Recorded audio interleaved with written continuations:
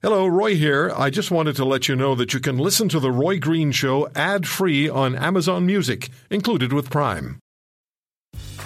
Grey's Anatomy, the most iconic binge-worthy drama, is back, along with answers to the biggest cliffhangers. Will Teddy survive? Will Joe and Link finally find happiness together? Meredith returns along with fan faves like Arizona. You can now stream every episode of Grey's ever on Hulu and new episodes next day. Watch new episodes of Grey's Anatomy Thursdays at 9/8 Central on ABC and stream on Hulu. Passionate, patriotic, a little bit pugilistic, and always professional. Hear what Roy Green has to say on the Chorus Radio Network.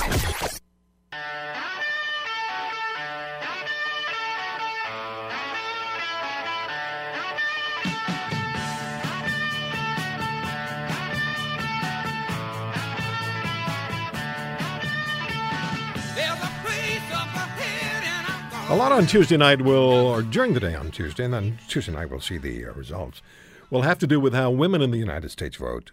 And women are not supposed to be voting for Donald Trump. The situation, though, is when we've asked women about whether they would vote for Trump, the phone lines have been jammed, and it's been from women who've said yes.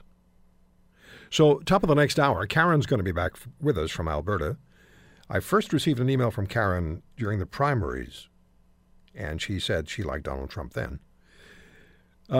She subsequently, I sent her an email and asked her some months later whether she still liked Trump after some of the news stories about him, and she sent back a note saying yes, she was still with Trump. And then a few weeks ago, we had Karen join us on the air, and we opened up the phone lines just to women who would vote for Donald Trump. And the expectation was that not much would happen on the phone lines. And instead, every one of them was jammed.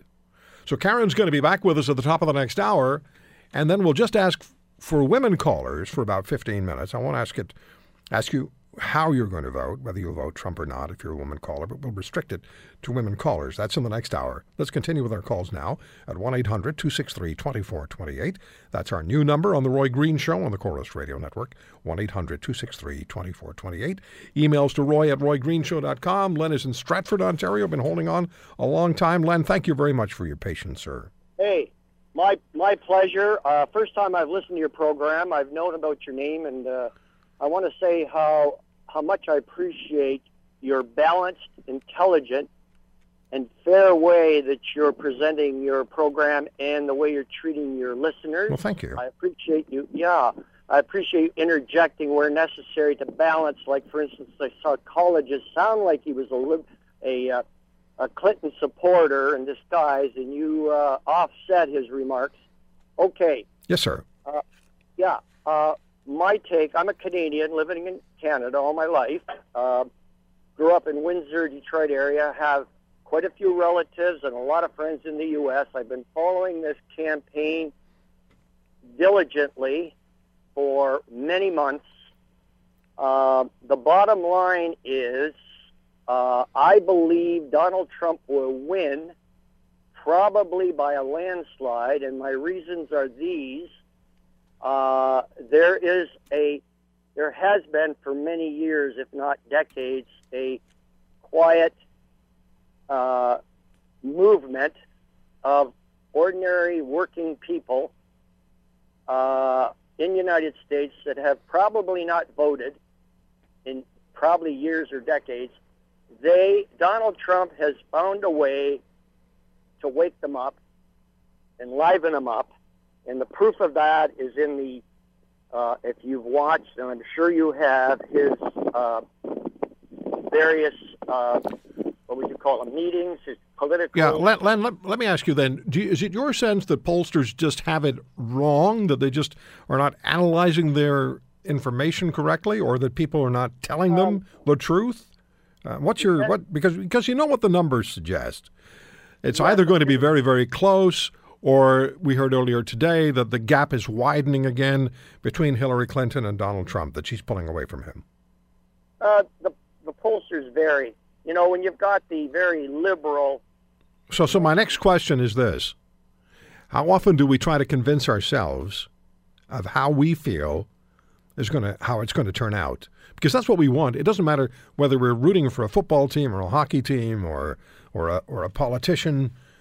We want certain things to turn out a certain way, and we try to convince ourselves that that's the way it's going to turn out. Well, I do it.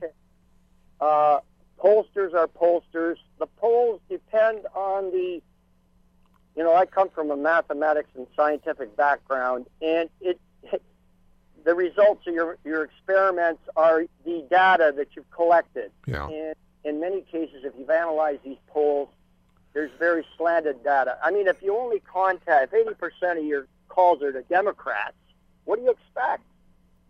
Well, yeah. So okay. So your feeling is you're convinced that Tuesday night we find out Donald Trump doesn't just win; he wins in a landslide. Len, thank you very much for the call from Stratford, and thank you for the kind words. I appreciate that very much. Okay, here's Bill, who believes that Tim Kaine's going to be president of the United States. That does not augur well for Hillary Clinton. Roy, how goes it today? Good. How are you, sir? Good.